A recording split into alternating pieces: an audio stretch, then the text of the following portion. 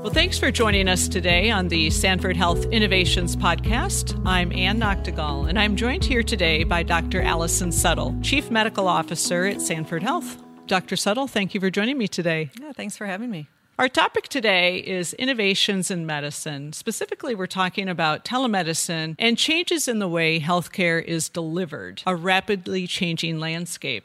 Before we dive in, a little bit about you. I'm really interested in how you got to this role as Chief Medical Officer. I know that you were a practicing physician for years, an OBGYN, and in 2014 you were named as Chief Medical Officer at Sanford Health. Tell me about how you found your way to this important role. Yeah, so I'm an OBGYN by training and moved back to Sioux Falls where I grew up to start practice. And one of my mentors was really involved in, or really knew a lot of the administrators and was kind of involved in a lot of what was happening at Sanford beyond just the clinical practice within our office. So I kind of got the bug from him a little bit about the bigger picture of delivering healthcare as a whole health system. So I went and got my MBA, and then I started in administration as Chief Medical Information Officer. I was one of the few physicians that enjoyed the EMR and saw what the potential was there. And yeah, my role as Chief Medical Officer, I think, was a definite extension of that. A lot of what I saw the benefit of the electronic medical record was how it could help us to standardize, to deliver better quality, to be more safe as an organization. And that's really what the Chief Medical Officer role is all about. Okay, great. And obviously, one of the things that you get to do as a Chief Medical Officer is speak before people and share your knowledge. And I know that you just returned from a conference in D.C., U.S. News and World Report, Healthcare of Tomorrow, where you spoke about telehealth as a population health tool. Tell me a little bit about that. First of all, just the experience of being a panelist, and then we'll talk a little bit more about those terms, population health, telehealth. Sure. Yeah, I love being a panelist. I think it's always interesting to learn what the other panelists are doing, what their role is at their organizations, and how their organizations see the healthcare issues. The issues are the same, but sometimes the tactics and the solutions could be different or variable depending on resources available, structure, et cetera. So I always enjoy being on those panels just to learn from others. I don't mind being put on the spot with a question or two, so I think sometimes that's kind of interesting to see what you'll come up with when you get questions from the audience. And the whole couple days, really, we had some great speakers. So Dr. Verma spoke, we had Senator Tom Daschle gave a talk. We had some great stories from some individual patients, kind of on that patient experience. So it was really, really a great time. Awesome. So let's talk about that intersection between telehealth and population health. And I think it means different things to different people when you talk to them. How do you define that? Yeah. So, telehealth, I would say, is something that we've been doing since the telephone was invented. Physicians talking to patients wherever they are, providing advice, because that's ultimately what physicians do. We provide advice. So that's nothing new. Now we've added video. Okay. So that's like FaceTime. Now you can see the person you're talking to, not just talk to them. So I'm a little cynical when I talk about telemedicine, but I will tell you it solves our geography problem. And that's been wonderful for our patients. We've saved millions of hours of them traveling from a rural community to come to see a specialist in Sioux Falls or Fargo or in Bismarck. So that time saved is very significant. What was interesting is I was with the other panelist was from New York City, and they're doing telemedicine because it saves time to get across town, how much it takes the same amount of time as it would for someone to get from Winter to Sioux Falls. Interesting. Sure. So it's the time element. And connecting people at different parts of a city or a state to be able to connect to each other. So it's that access issue and time issue that it takes care of. Population health, the other part of the question. Population health is taking a group of people that you are responsible for taking care of and segmenting those patients into their care needs. Some of those patients are high risk. Some are very low risk. Some are rising risk. So we don't just say all diabetics are the same. They all get the same care, 4 visits every year. But there are some diabetics that are really high risk, and I need to interact more with them. There are some diabetics that are really low risk. They know what to do. Their medication's working well. And, I don't need to see them maybe 4 times a year. So population health is saying, there's this one bucket of money that we have for healthcare. We need to make sure we do more for those who really need it, less for those who don't, and hopefully everyone eventually starts getting healthier.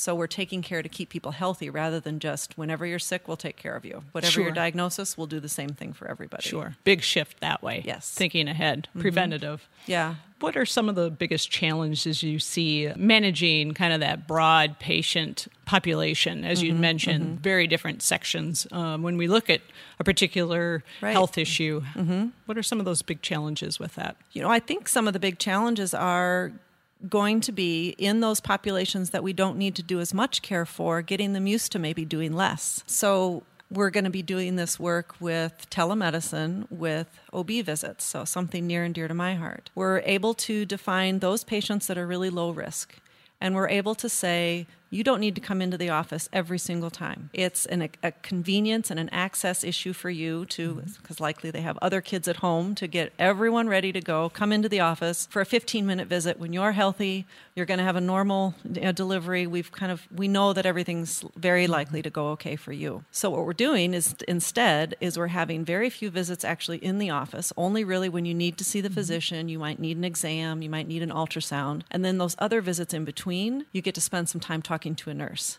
about how things are going. Is there anything that you have questions or concerns about? So we actually might end up with a richer interaction with the patient, but have the physician have a little more time available for those patients that are higher risk. And you talk a little bit about that patient experience. I think that's a huge part of it, isn't it? Where I think looking at outcomes, positive outcomes of patients that come through hospital doors is, if you've had a good experience, perhaps your outcome might be better. Absolutely. I think the more we connect with our patients, the more likely they are to have better outcomes, actually.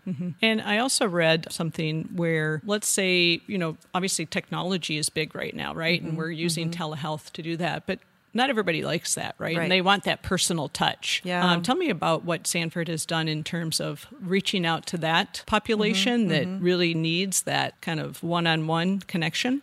Right, and that goes back to the concept of segmenting, populations. So we identified a group of patients that I would say were disengaged, is the word I would use. They were not showing up for office visits. They would end up showing up in the ER a lot more frequently than others. They weren't refilling their medications. They had a lot of medical problems. But they weren't interacting with us in a way that was very helpful for them. And so what we did is we actually did a design thinking project with them. We went into these patients' homes, we brought patients together, and we asked them what mattered to them and why they were behaving the way they were. And it boiled down to, we had lost their trust and that they felt shame. And what they really needed was an insider. They needed someone that could help them navigate the system. The system was too complicated, and they felt ashamed that they weren't able to kind of do what they needed to take care of themselves. So it's called a health guide, and these people are helping them fill out their paperwork for affordable housing. They'll actually ride the bus with them because they're afraid to ride the bus alone. They understand what the social needs of that patient are. They understand what the care plan needs are, and they're able to break it down into goals that they can achieve. And these patients begin to trust us again, and they feel less shame. They feel very proud of what they are able to accomplish in terms of getting themselves healthy again. Yeah, that's a fascinating study, and I think that's great that we've been able to connect with them on that level. And it really brings up that larger issue of, health is more than just our medical state. It's our emotional, mental, socioeconomic, Correct. Where we live, how we grew up, bringing all that into kind of how we treat people. Absolutely. And I think I was talking with one of the other participants at the conference, and they've developed a tool that really asks patients what they want. So it's a way for us to screen for not only those social needs, those social determinants, but also what's most important to you, or what are you most afraid of losing, or what scares you the most about this illness that you have. So I think that's, again, another way to really connect with patients. And the more we can do that, the better the outcomes will be for them. Yeah, absolutely. What about the policy front? What do you think, what would you like to see the federal government do to improve adoption of telehealth and access for patients? Yeah, I think policy always lags behind technology a little bit, and that's, you kind of need to wait and let the dust settle and figure out how is this technology actually going to be used. One of the biggest issues that we face, because we're in multiple states, is the licensure issue. And when you don't have that reciprocity where the way it works today for telemedicine is I, as a physician, have to have a license to practice medicine in the state where you, as a patient, have your feet planted on the ground, wherever that is. And we know we're a very mobile society. So my patients might be in Florida or Arizona or on a trip to Canada. and they call me because they want help. They need advice. Maybe they need a medication refill. Well, we can't do that with telemedicine without that state licensure that can really be universal. And that's going to be a tough one. We do have some of that. I think there's maybe 12 states that have gotten together and said there's reciprocity, but we need more of that. Absolutely. Seems like a pretty universal need. And you talk a little bit about Sanford and our reach. I mean, we represent a pretty broad geography and really reach across the country, multiple countries. Are there any especially interesting policy moves or partnerships that have really helped in this area of telemedicine and adoption and innovation? I think for us, we've had a partnership with TytoCare. And TytoCare is a company out of Israel that has created a doctor bag, basically, so that you can do in-home visits with a full physical exam. So this kit attaches to your phone. You can do heart exam, lung exam. You can look inside the ear. But you don't need a doctor there to do it or a nurse there to run the equipment. It's very easy for a parent to do this for their child or for you to do your own physical exam and then talk to the physician. The physician can hear everything they need as if you were in person. So that takes that video visit, that telemedicine visit to the next level. Before, it was just a conversation where you were Skyping or FaceTiming or whatever you want to call it with another person. Sure. There's only so much you can accomplish there. So I think this partnership is going to allow us to really provide a lot more chronic disease management, a higher level of urgent care help, for sinus infections or pneumonia. You can listen to the lungs and also for chronic disease management. You can imagine those patients with congestive heart failure that maybe feel like they're not doing so well. Well, maybe we don't have to bring them in every time.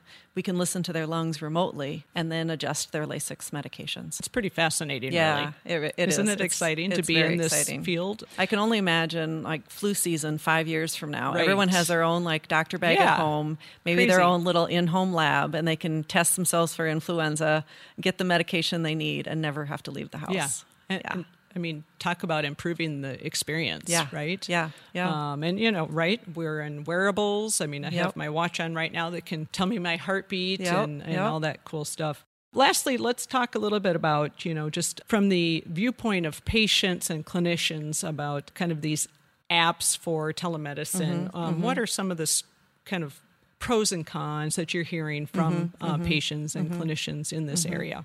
I think one area that can be a con and that needs to be overcome, but can be, is you have to develop a trusting relationship with a patient. And that can be hard to do over a video. And you can't always know, what is that physician doing? Are they busy with something else off to the side? So I think you want to know that the patient has your undivided attention, that you're listening, and that you care. And that can be difficult to do over video. So I think some ways around that are maybe having in-person visit first, establishing that relationship, establishing the relationship with the care team that's closer to the patient, so that you can get over that initial development of a relationship.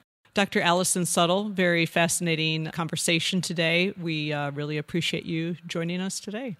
Thank you.